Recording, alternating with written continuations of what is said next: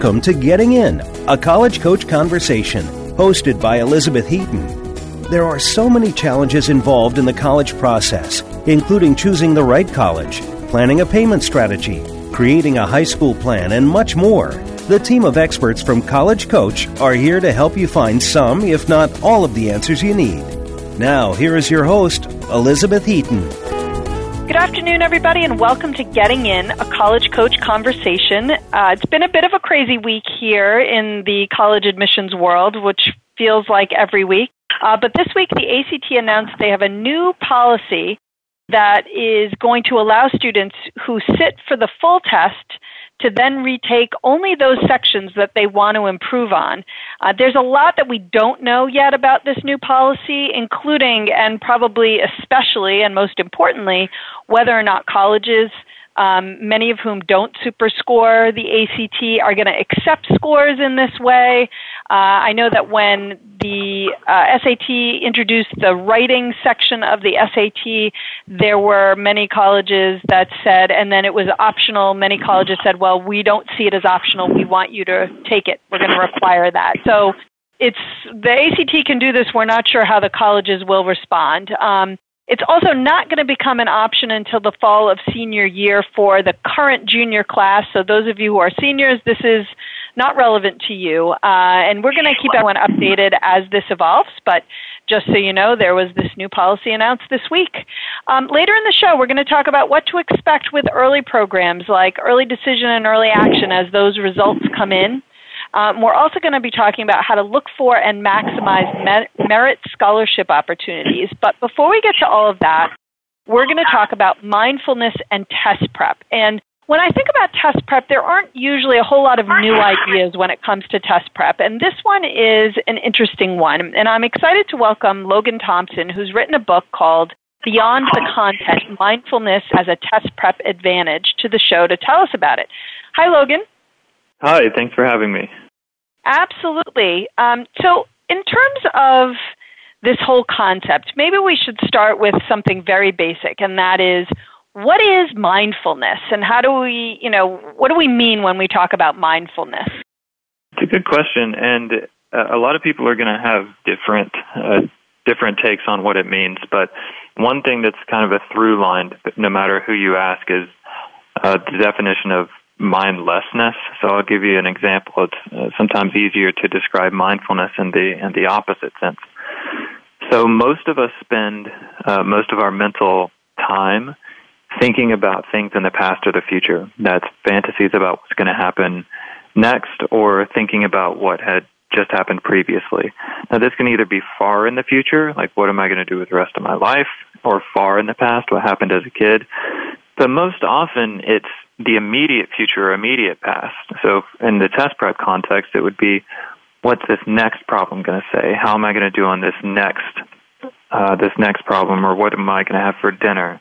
Or the immediate past, oh, I should have done this, I should have done that. And anytime we do that, we are absent from what's right in front of us. And in high-performance scenarios, such as taking standardized tests, we have to have most of our attention on what's right in front of us. So what I would call mindfulness is paying attention to, in the present moment, to any sensations that are happening. And that could be visual or sound or emotional or thought, but it's noticing that we're usually not present and then bringing our attention to the present moment, which is a prerequisite for performance. Got it. And so with that in mind, which is really interesting because I don't think I've ever thought about mindfulness from the perspective of mindlessness, and also as you describe it, I think that's pretty much how I spend most of my days, thinking about not what's right in front of me, but about all of those other things. But what role do you see it playing in test prep specifically? Right. So one of the most common things that I saw with my students is that they would practice, their practice scores would be higher than their official test scores.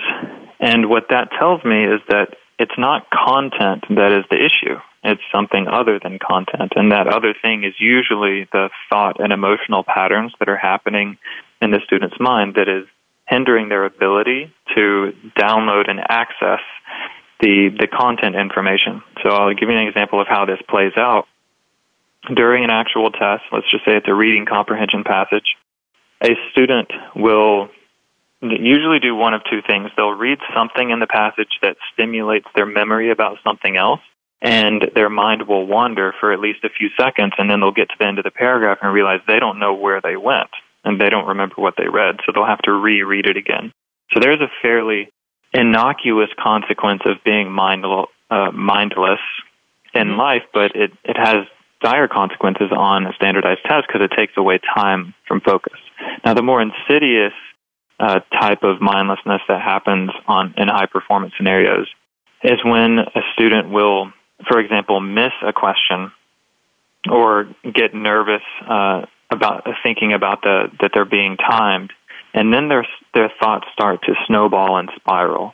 And this can happen very quickly and not necessarily very enunciated thoughts, but the message is something like this. Oh, no, I don't know how to do this problem. I'm really bad at exponents in general. Well, my brother's better at exponents than me. I'm not going to do well on this test. If I don't do well on this test, I'm not going to get into school. And it all happens very quickly without the student recognizing it. And then they find themselves a couple minutes later spinning out in stories and distracted, and their body starts to get involved and go into fight or flight in a stressful situation, which doubles down the damage on the test because their body is sending resources to keep them alive because their mind is telling them they're in danger. Now, all of this can keep people from being able to show up and operate in their peak performance, and being mindful, practicing mindfulness, helps people recognize those initial moments when their mind and body wanders and allows them to come back. Got it. So you don't end up in that spiral where then your body is getting involved and what is already stressful is becoming more stressful. If you can nip it in the bud, I would imagine that's going to be incredibly helpful. Right. It's not a magic. It's not a magic pill. If you practice mindfulness, then all of a sudden you're going to be a lot smarter. It's more like practicing mindfulness allows you to show up with your full capacity. So many people will perform worse than they can, and they'll say, well, I know I can do better than this. This is basically trying to remove the debris and the roadblocks from performance. Got it. Well, what are some tips you have for students to use mindfulness while they're prepping for the test? It seems like something you probably need to practice and not just show up the day of and say, oh, today I'm going to be mindful, right? Yeah, of course. So it's certainly going to take practice outside of the main test, and I'd say outside of test prep as well. So there are some exercises in the book of just sitting down and noticing one's breath for 5 minutes at a time. This can also be called meditation. But what it's really doing is it's training the mind to notice the present moment. And if the mind is anchored on something like the breath, it's training it to stay focused, and it's a lot more obvious when the mind wanders.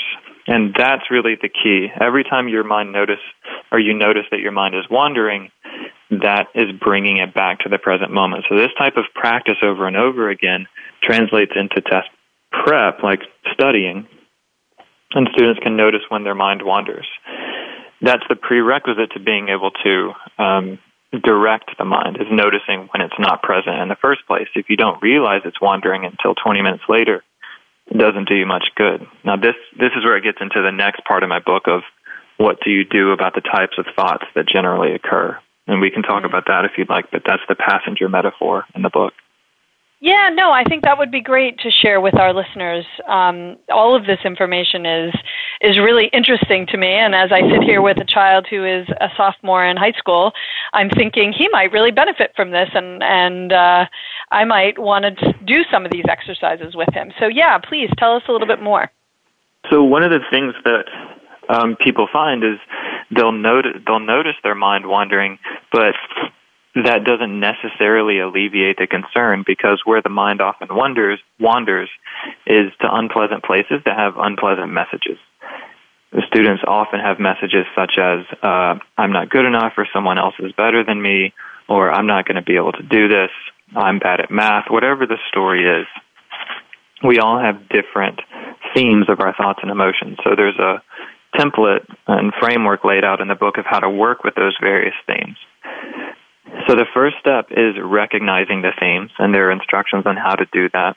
But when people's minds wander in stressful scenarios, it's usually to 4 or 5 common messages.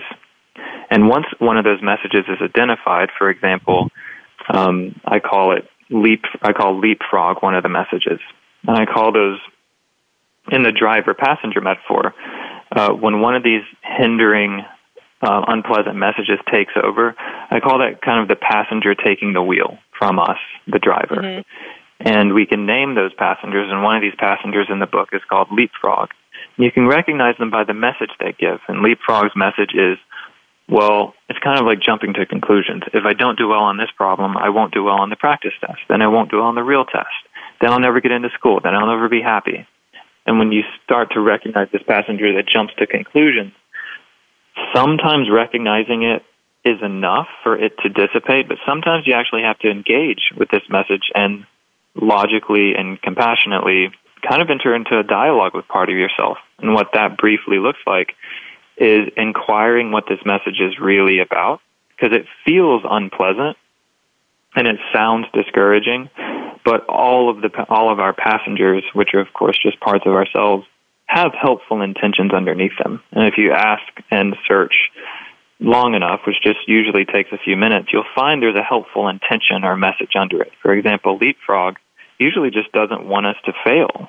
And its way of trying to get us not to fail is to paint a worst-case scenario. Mm-hmm. So how this translates into practice is someone can recognize that Leapfrog, for example, is present, and then not enter into an adversarial relationship with it. One of the worst detours someone can have is noticing a part of their own mind or emotions and then try to fight with that, because then you're just fighting with yourself. Mm-hmm. So an alternate method is to notice that it's present, recognize its good intentions, and then kind of gently talk it down with logic, saying, I know what you're trying to do, thanks for the message. And you can kind of use this talking to yourself metaphor to help allay the passengers that show up for all of us. Got it. And bring the focus back to what is in front of you, which is mm-hmm. the test. And so that brings me to another question, which is, are there any specific things that you encourage students to do on the day of the test? All of these things are obviously things that will come up that you've already mentioned, will come up when you're taking the test. I'm just curious if there are any specific things you might do on the day of the test to get yourself mm-hmm. in the right mindset. Yeah, so we could look at this in two ways. One would be the physical or habitual ways, things to do, and the second would be the emotional mindset. Physically, I would say habit and routine is good. Don't do anything very different on test day. Get up around the same time, eat around the same thing, eat around the same time, and do a little exercise. Just get sleep the night before. Basic things to do for performance. Mentally, I think there are two things that are important that I see students make a mistake in not doing. And one of the things is to expect your passengers to show up. Having expectations that everything's going to be clean and clear and you're going to be calm and focused is just not realistic. Now, you can have affirmations and hopes, but passengers are going to show up. They're with us all the time, and that's fine. So when they show up, it's not some big scary thing. It's, for example, I was taking the official GMAT 2 months ago, mm-hmm. and I got when part of the question was 22 minus 6. Now, that's probably the easiest part of any question on the GMAT that I took, but my mind froze. I didn't know how to do 22 minus 6. I wrote it on the paper, and it just looked blank. And I'm a GMAT teacher. So my passengers just started yelling at me, like, you're an embarrassment. You don't know how to do this. You're going to embarrass yourself in front of your students. How can you not? I mean, they just went on and on and on. And luckily, with some training, it's not like I wasn't hard on myself. I definitely heard those messages, but I was able to say, oh, there are some passengers giving me a hard time. No worries. I'll just keep going. Mm-hmm. So during the test, they're going to show up, even if you're very adept at working with passengers. So that's one thing. Know that they're going to show up, and that's totally fine. The other thing is treat the actual test. Don't change your strategies from how you did on a practice test. Some people dramatically change their strategies, like spending extra time on a problem or changing their habits in some way, but just treat it the same way you did on a practice test that you're proud of. Got it.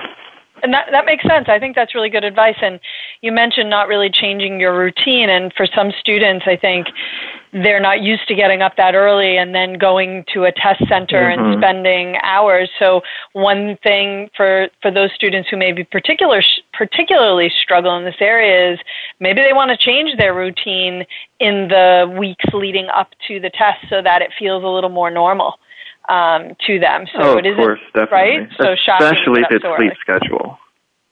What did you say? Sorry? Especially if it's sleep schedule. Yes. I'd say that's more important than practicing where you take it or what time you eat. But if your body's used to being asleep at 8:30 and now you're taking a test at 8:30, that's not going to be good. Right. Nothing good is going to come of that. Absolutely. Logan, thank you so much. I just wanted to let our readers know, listeners know, again, the name of the book is Beyond the Content, Mindfulness as a Test Prep Advantage. Where can people find the book if they'd like to purchase it? It's on Amazon and Barnes & Noble. You can also find it on my website at loganjthompson.com. But really just Amazon Beyond the Content. Awesome. It should probably show up. All right. Well, I hope people will check it out. And I thank you again for coming on today. And we're going to take a short break. And when we come back, we're going to talk about maximizing merit scholarship opportunities. So don't go away.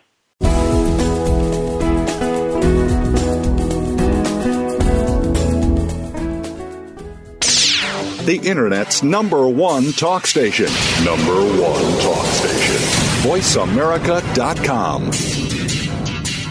If you're a parent of a high school student, you've probably heard a lot of scary stories about college admissions, about the growing number of applicants, the shrinking number of spots, about how even valedictorians are being turned away. For families of hopeful college students, it's impossible not to worry. But at College Coach, we take the worry out. Our advisors are former senior admissions and college finance officers from all over the country, so they can give you advice that nobody else can about what classes to take, how to prepare for standardized tests, what options are available to pay for college, and most importantly, what admissions officers are looking for when they read an application. We've got more than 15 years of experience and a track record that's helped every single student get into college, most into their top choice schools. So make the decision to come work with College Coach and start your child down the road to the decision that really matters, the one in the envelope that says yes. Visit www.getintocollege.com/getting-in. Beauty is always a reflection of how we are taking care of ourselves from the inside, and our business is no different. Building your business brand is a direct reflection of you. In today's competitive landscape, personal and proven leadership skills can ensure that our brands and businesses succeed. Join host Bonnie Bonadeo and visionary guest experts to help you find success. Tune into Beautiful Brands Inside and Out every Thursday at 2 p.m. Pacific Time and 5 p.m. Eastern Time on the Voice America Variety Channel. Now you don't have to stay linked to your desktop or laptop. Take Voice America on the go and listen anywhere. Get our mobile app for iPhone, BlackBerry, or Android at the Apple iTunes App Store, BlackBerry App World, or Android Market. The Internet's #1 talk station. #1 talk station. VoiceAmerica.com.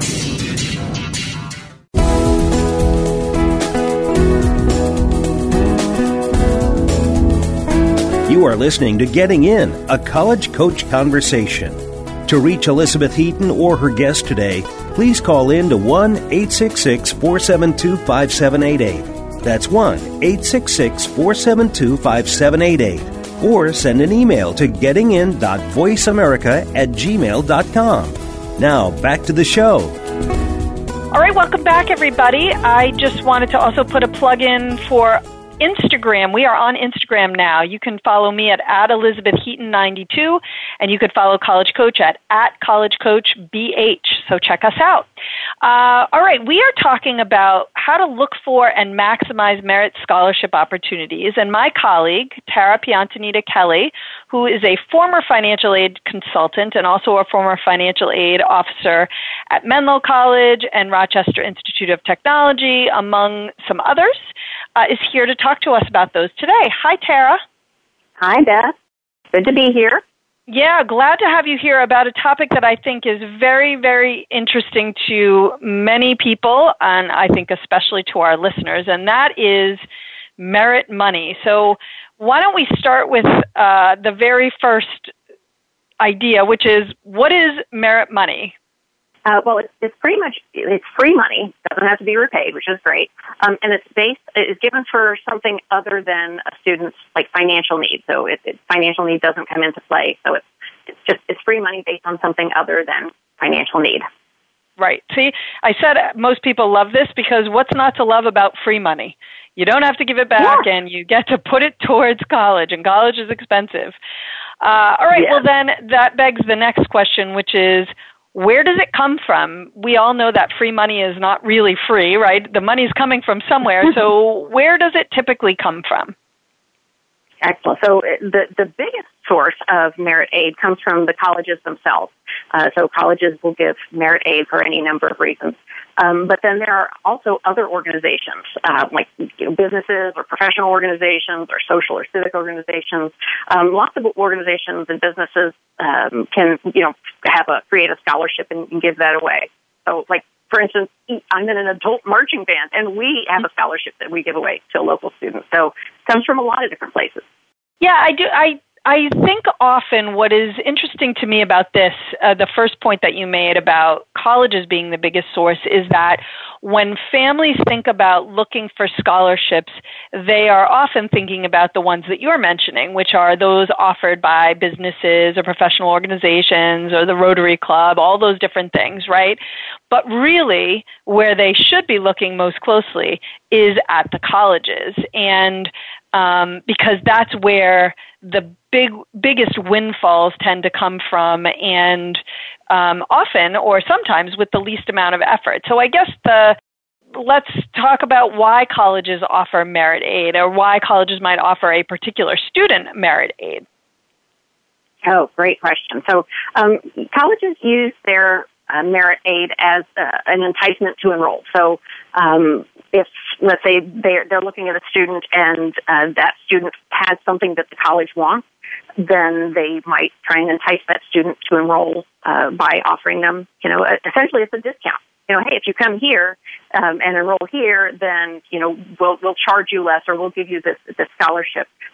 Whereas, if a school down the road offers them no enticement to enroll, no scholarship, the student is less likely to go there. So, colleges can do that if a student has maybe great academics and they're looking for, a boost in their academics, or maybe the student has a particular talent or artistic ability or athletic ability or something along the line. The student has something that college wants, and the college is willing to, offer them a scholarship to get them to enroll.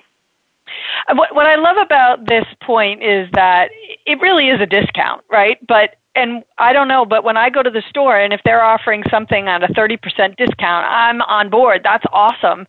But yet something about a college saying it's a discount feels less exciting than, oh, hey, we're going to offer you a scholarship because you are a great student or a really talented athlete, or you have this special ability that we really prize. So I think it's kind of funny how the brain works, that if they just said they were going to offer you a discount, maybe that would be a little less exciting, but this reward for you doing something at a high level feels somehow even more exciting. So, but really at its core, it's Absolutely. A discount. Right? Yeah. Absolutely. The student wants to go back and, tell their friends, oh, I got a scholarship, not I got a discount. So, yeah. Exactly. That's the worst language ever. See, it's a great example of how words count and words matter. And in this case, I think it is nice to say you get a scholarship versus that you just got a discount. One thing that I think is important to note is how many colleges out there offer merit aid. So is this something you're going to find at every single school, or not really? You can find them at most schools, but there are a handful of schools that don't give any merit aid at all. So, like, for instance, the Ivy Leagues. If you think about the Ivy Leagues, I mean, they have students that are just, they have so many more students that want to attend there than can attend there, right? So the admit rates are very low. I mean, they really don't have to offer any kind of inducement to enroll, right? They're already turning away 90% of the kids. So although the Ivies do give a lot of free money, it's all based on demonstrated financial need and not on merit.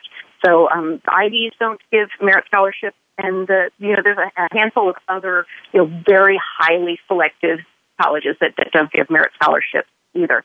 But by and large, most of the other colleges and universities in the U.S. do have some kind of scholarship, merit scholarship program. Right. I think the only thing I would add there is that the more selective the school, so if you're looking at a highly selective school that does offer merit aid, the likelihood of a student getting that aid is much smaller because, like you were just noting about the Ivy League, they have so many, the more highly selective the school is, the more qualified students they have applying and the less they need to use merit aid to entice students to come there. So they might reserve it for the very, very top students, but it's not going to be available to the average applicant at that school. But exactly. And I guess the next question is, well, maybe you're looking at a number of schools. How do you know if a school is offering merit aid? There is no one main database for that information, so families just have to go onto each college's website and in the search bar, type in merit scholarship and kind of find their way through the website to see what that particular college offers.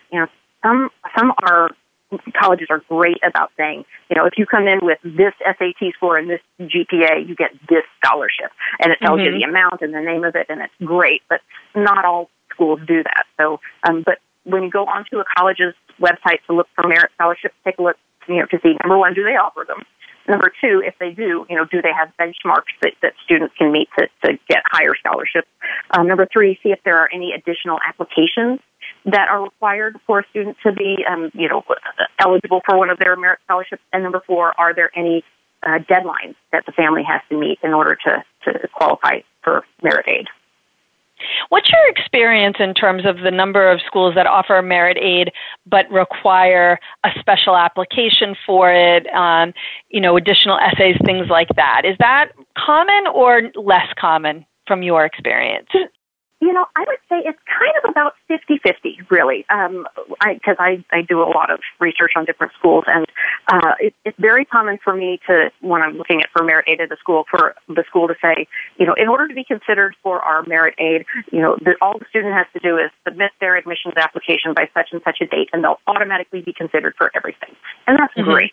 But not all schools do that. The other half of the schools say, you need to meet this deadline, but for this particular scholarship, you need to submit an additional essay, or you need to log into our scholarship portal where we'll ask you a whole bunch of questions to see if we can match you up to scholarships. So it really varies by the school. Right, and one thing that you do sometimes see, or I have sometimes seen, is you don't have to do anything special, but they do have a special deadline for the students who want to be considered for merit aid, and they need to apply by that deadline. So they don't have to do anything special, but they have to get their application in sooner, which is an interesting wrinkle, right, to it. It is. It is. What kind of money are we talking about here? Are we talking about a little bit or a lot? For the merit money that the colleges can give, it could be anywhere from a couple $100 to, I've seen, essentially full rides, full, tuition and fees and room and board is covered. So for one school, I saw that they got the complete full ride, meaning the school's cost of attendance, tuition and fees, room and board, plus books and supplies and transportation to and from school and everything.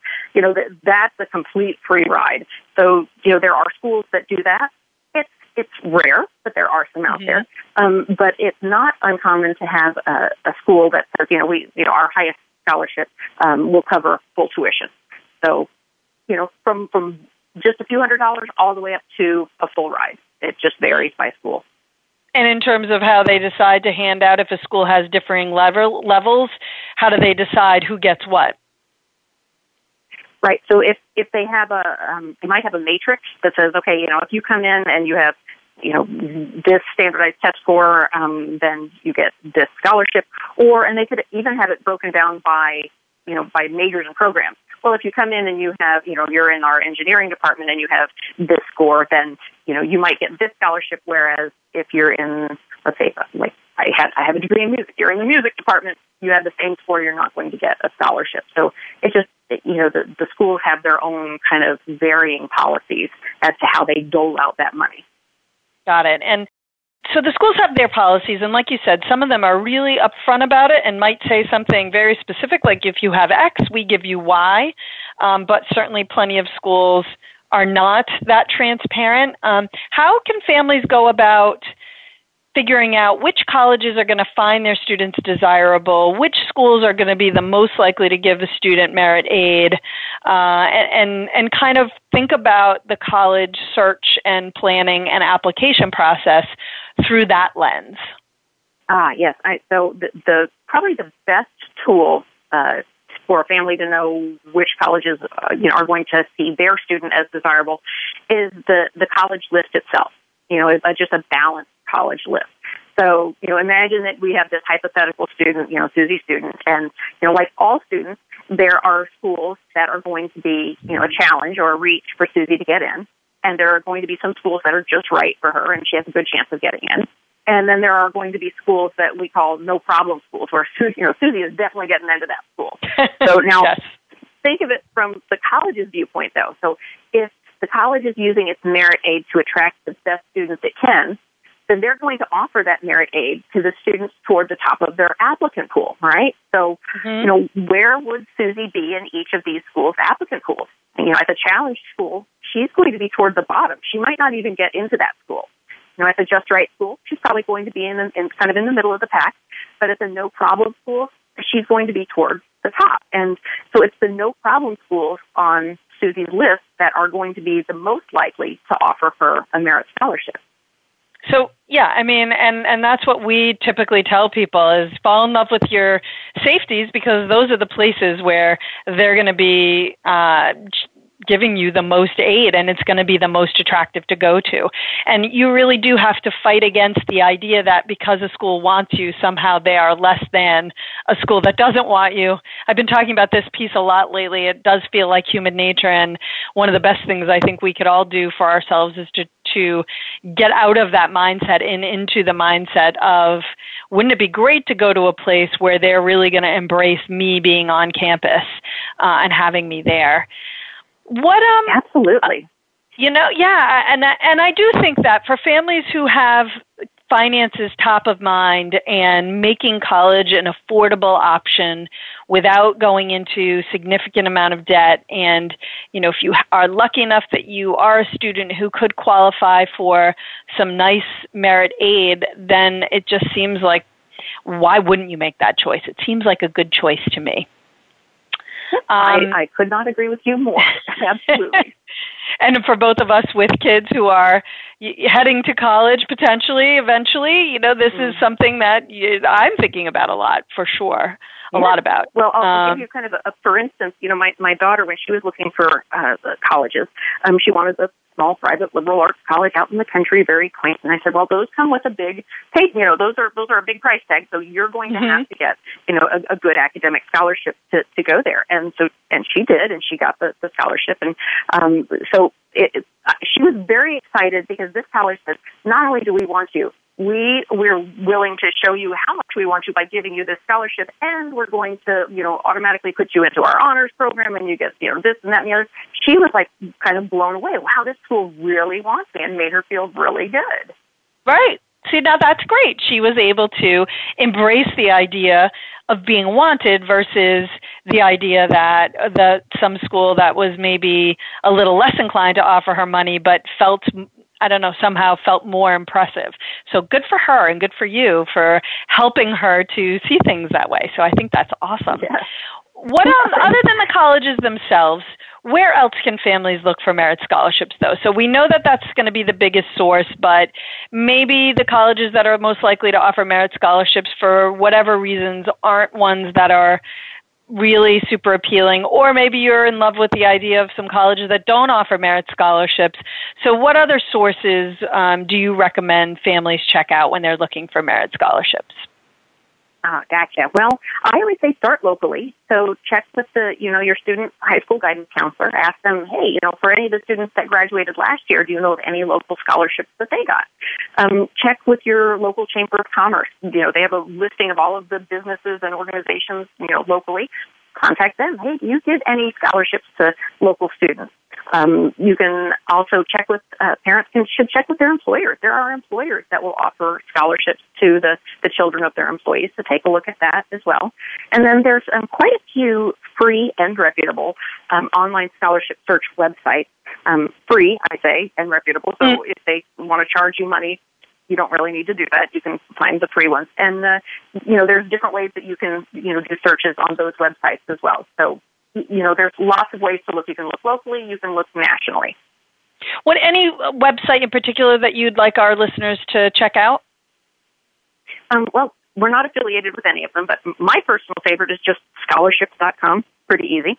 That's a good one. It's free. It's reputable. Yep.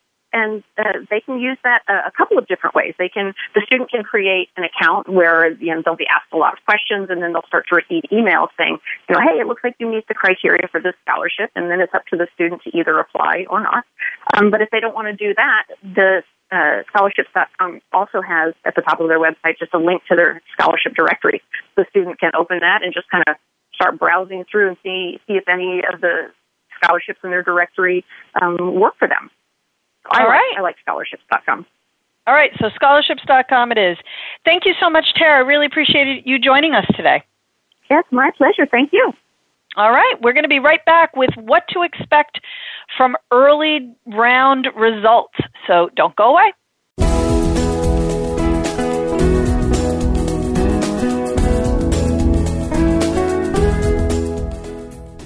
Stimulating talk. Gets those synapses in the brain firing really fast. All the time. The #1 Internet talk station where your opinion counts. VoiceAmerica.com. If you're a parent of a high school student, you've probably heard a lot of scary stories about college admissions, about the growing number of applicants, the shrinking number of spots, about how even valedictorians are being turned away. For families of hopeful college students, it's impossible not to worry. But at College Coach, we take the worry out. Our advisors are former senior admissions and college finance officers from all over the country, so they can give you advice that nobody else can about what classes to take, how to prepare for standardized tests, what options are available to pay for college, and most importantly, what admissions officers are looking for when they read an application. We've got more than 15 years of experience and a track record that's helped every single student get into college, most into their top choice schools. So make the decision to come work with College Coach and start your child down the road to the decision that really matters, the one in the envelope that says yes. Visit www.getintocollege.com/getting-in. Are you ready for a broad look at everything to do with the world of sports? If so, tune in to the Mike Abadir Show. It's a unique perspective to the connections between sports and business. Host Mike Abadir has negotiated numerous deals in the NFL. Along with co-host Gino Bacola, Mike will bring his expertise, discussion, and some terrific guests to the airwaves. Listen live for the Mike Abadir Show every Thursday at 4 p.m. Pacific Time, 7 p.m. Eastern Time on the Voice America Variety Channel. Have you had a chance to check out Voice America's online magazine and blog? If you love our hosts and shows, check out articles that give an even deeper perspective. Plus topics about health and fitness, movie reviews, philosophy, business tips and tactics, spirituality, positive thought, current events, and even more about your favorite host. It's just a click away at blog.voiceamerica.com. That's blog.voiceamerica.com. The Voice America Press Blog. All access, all the time. Streaming live. The leader in Internet talk radio. VoiceAmerica.com.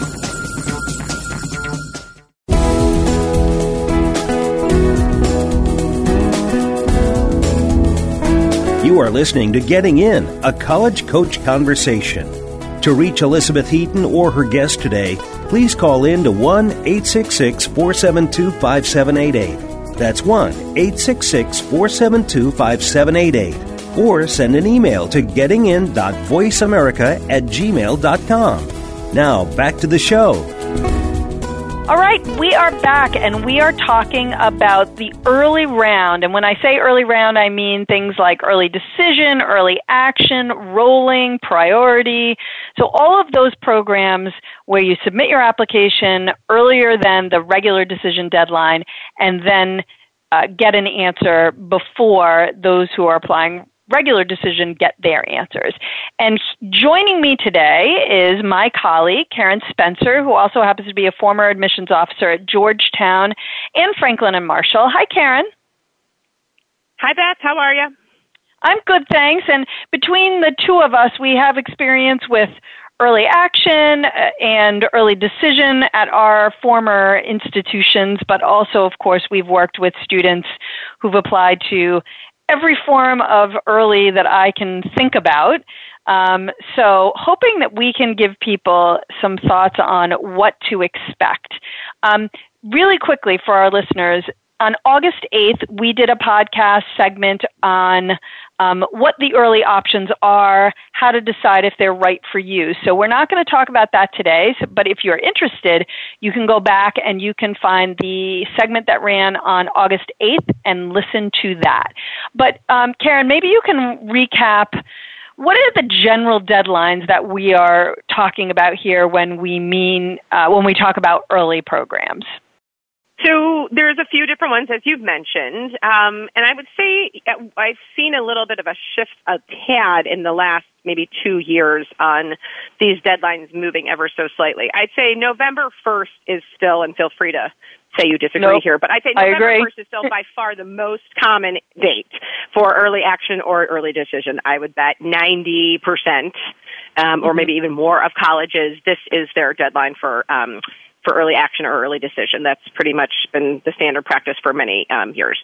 There are, I'd say in the last 2 years, a few more schools bumping up that early deadline to October 15th. UVA comes to mind. UNC comes to mind. There's a few other schools. I suspect that it's simply because of the volume of applications coming in. They just need that much more time to read those applications and get them back out the door. Although I cannot prove that. That's my own conjecture there. But so there are a few more deadlines moving up earlier to October 15th. But I would still say November 1st is by far the most common for early action and early decision. Priority, same thing. That is sometimes they say anywhere from like the minute the application goes up, but the priority deadline is usually anywhere between November 1st and sometimes December 1st, again, depending on the school. Early decision round 2 is also, I would say, in the last 2 years, an option that I would say, and again, feel free to disagree, I feel like was only offered at a handful of places or not nearly as many places. I feel like there has been a real uptick in how many places offer ED round 2. And that deadline is usually like January timeframe. And so a lot of times used for people who did not get in early decision or early action maybe at their first choice school, and this was their second choice that they're really committed to, or maybe they just weren't ready to commit in November for either, they didn't have a favorite school that they were, yet they visited something in December and fell in love with it. Maybe their testing wasn't done yet. Maybe they wanted that final round of grades and 12s to go out the door because they'd had a blip somewhere in their transcripts. So there's a larger emergence of these ED round 2, and again, those are usually sometime in January. Right, and I would agree. I agree with all that. Decision in January. Yes. Okay. Usually, what I find with ED2 is it's the same deadline as regular decision, but that they are then going to give you an earlier decision, and of course, you're committing because it's early decision. When should families, students expect the results to start coming in from these early programs? Because even though you are applying early, that doesn't mean that the results always come quite as early as you would like them to come. So what's your take on the different programs and when we might expect results?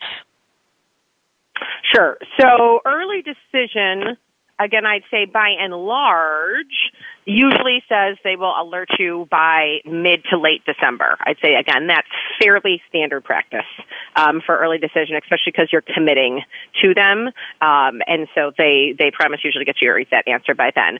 Early action, often Same thing, mid to late December, although early action can go all the way into January, sometimes even February. And that can be later, again, because you're not committed.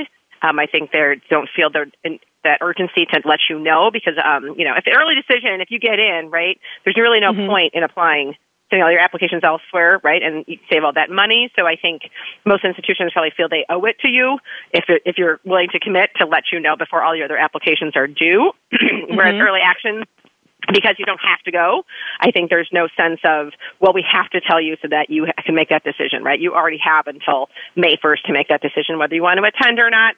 So sometimes you'll see those early action notifications kind of getting delayed into like January or February. Although I'd still say, by and large, mid to late December for EA and ED round 1 is pretty standard practice. For ED round 2, that can be February, that can even be March. Again, it really depends on the school, but I'd say February is also, I'd say, more common than not. Mm-hmm. Yeah, I think so because, too, I think if they drag it out too far into March, then students are going to be getting answers from other schools, and that might complicate that. What if they hear from another school and they get in and it starts to make them think, well, maybe I don't want to commit to that ED2 school, and it causes more problems than it solves. So my guess is that they probably try really hard to get those out by February at the latest. Yeah. And then rolling, which is a little bit trickier, I think. What are your thoughts on rolling? You know, it's funny. I've been doing this a very long time, as have you. I know. We've worked together for a very long time. And I feel like rolling has the most erratic practices. So there are some schools, I just feel like there are some schools that, like, I used to kind of describe rolling admissions like a revolving door, right? So applications are constantly going in the door, decisions are being made, and then those decisions are going right back out the door. And I think when I first started this job, that was pretty standard. But even places like Penn State have changed that policy, right? Now they have different deadlines than straight up rolling. They still have it, but sort of. I think it gets a little bit more complicated. That's where I generally direct people to the website. I mean, I think rolling is still beneficial. Get your application in early, right? That's a given because on rolling, the definition of that, right, is that they're being read on a constant basis, right? Which means every day there are less spots available than there were the day before. So that kind of guidance on rolling of getting it in early is still, I think, universally a good policy. However, when you're going to hear, right, like some schools seem to do this like in batches. I think it was Clemson a few years ago that said like we're kind of doing this in like group bunch order, right, like kind of based on how it came in. And others kind of it's like a trickle effect, like every day, you know, more letters just get sent out the door. Some still say kind of one deadline you'll hear by then, but are kind of a little vague about when between when you sent that in and that date you might actually hear back. So I wish I could say something universal in my experience about rolling, but that one in terms of notification, it can be kind of all over the map and sometimes very dependent upon the school. Right. Yeah, I think that I totally agree with you. And there is really, you can't even say, I think we used to be able to say sort of 2 to 6 weeks. I'm not even comfortable saying that anymore. The answer really is you might hear back 2 days later and it might be 2 months. So that's one where you really need to be with the individual schools. But I'm with you on the what hasn't changed in terms of my advice is you want to get it in early. And that's your focus there. So what are your thoughts about, you get in, let's say you're applying to 10 schools, 5 of them you're applying through early round programs. What do you do while you wait on those application responses? What do you recommend anyway? You work on all your other applications. Yes, so you do. A lot of people really want to sit there and fingers crossed and pray and think, oh gosh, please, please, please, I just want to get into here so I don't have to fill out these other 5 applications. And while I would argue you don't need to send out the other 5 applications, save your money and only send them if you have to, I do always say that you need to be working on them. Because again, let's say 3 or 4 of these 5 schools that you're waiting to hear from don't let you know until December 24th. That gives you a whopping 7 days to get everything else ready, which, if there's no other, materials due, that's one thing. But, if you're applying to a school that has, those other 5 schools have 6 other essays that need to be written before they're complete, 7 days, including a massive holiday in the middle, does not give you a lot of time to get those done and or done well. So really, you have to kind of go into all of these things presuming you're not going to get into any of them, because the rest really need to be ready to go out the door so quickly after you may hear from these schools that you don't really have time to wait and find out first. Not to mention the fact that who's going to be excited about working on those other 5 remaining applications if you've just heard no from all these other schools that you were really excited about? That is not going to feel good. You're not going to be in the right mindset for that. So I am 100% with you on that. And I always tell my students, and it used to be a scare tactic, and now I actually really believe it's true. And it's that those who take the time and apply to get all those other applications ready seem to fare better in the early rounds than those who say, well, I've got my 5 done and now I'm just going to sit and wait and I'm not going to work on the others. I don't know, that never seems to go well. So I don't know if it's you're sending bad juju out into the world or what, but it doesn't seem to go well. So don't wait. You did mention, though, your advice would be you just don't submit them yet, but just get them done and ready to go. Yes. I mean, if you want to, listen, if you've got money to burn, knock yourself out. I'm not here to tell you how to spend it. However, the average applications, cost a lot of times between like $50 and $80. So if that's 5 applications at $60, bucks, that's $300 you just saved not having to send them out if you get into a school that you'd want to go to before those other 5 schools.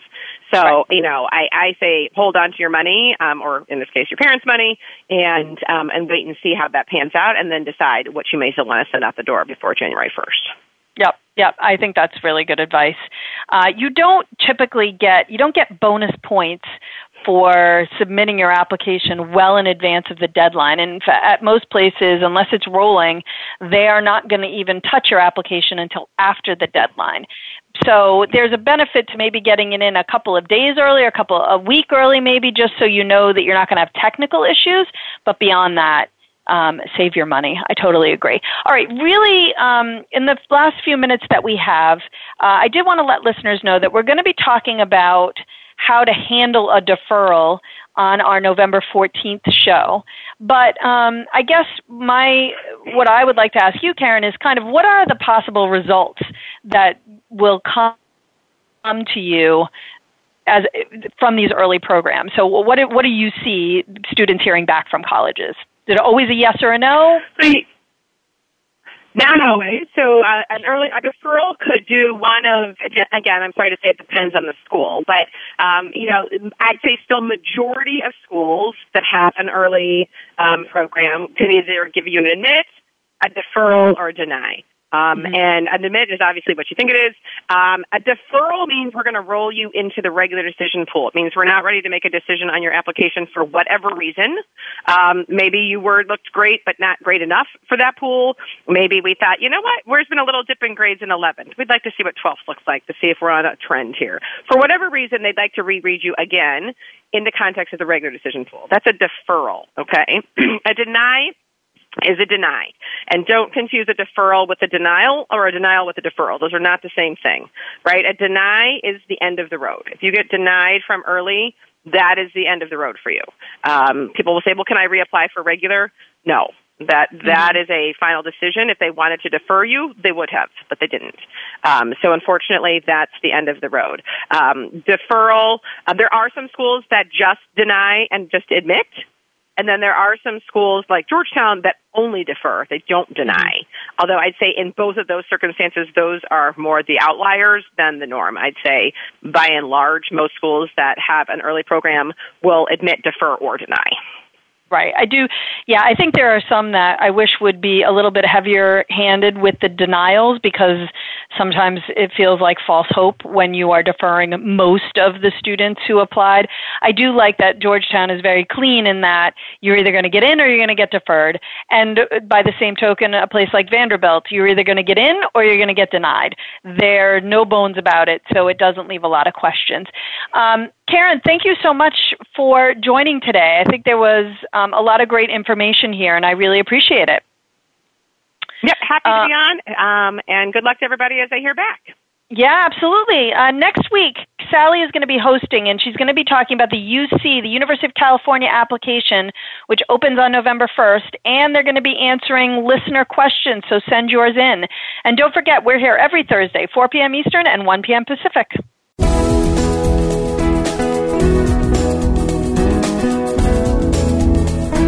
Thank you for tuning in to Getting In, a college coach conversation, hosted by Elizabeth Heaton. Please join us again next Thursday at 1 p.m. Pacific Time, 4 p.m. Eastern Time on the Voice America Variety Channel. Have a good week.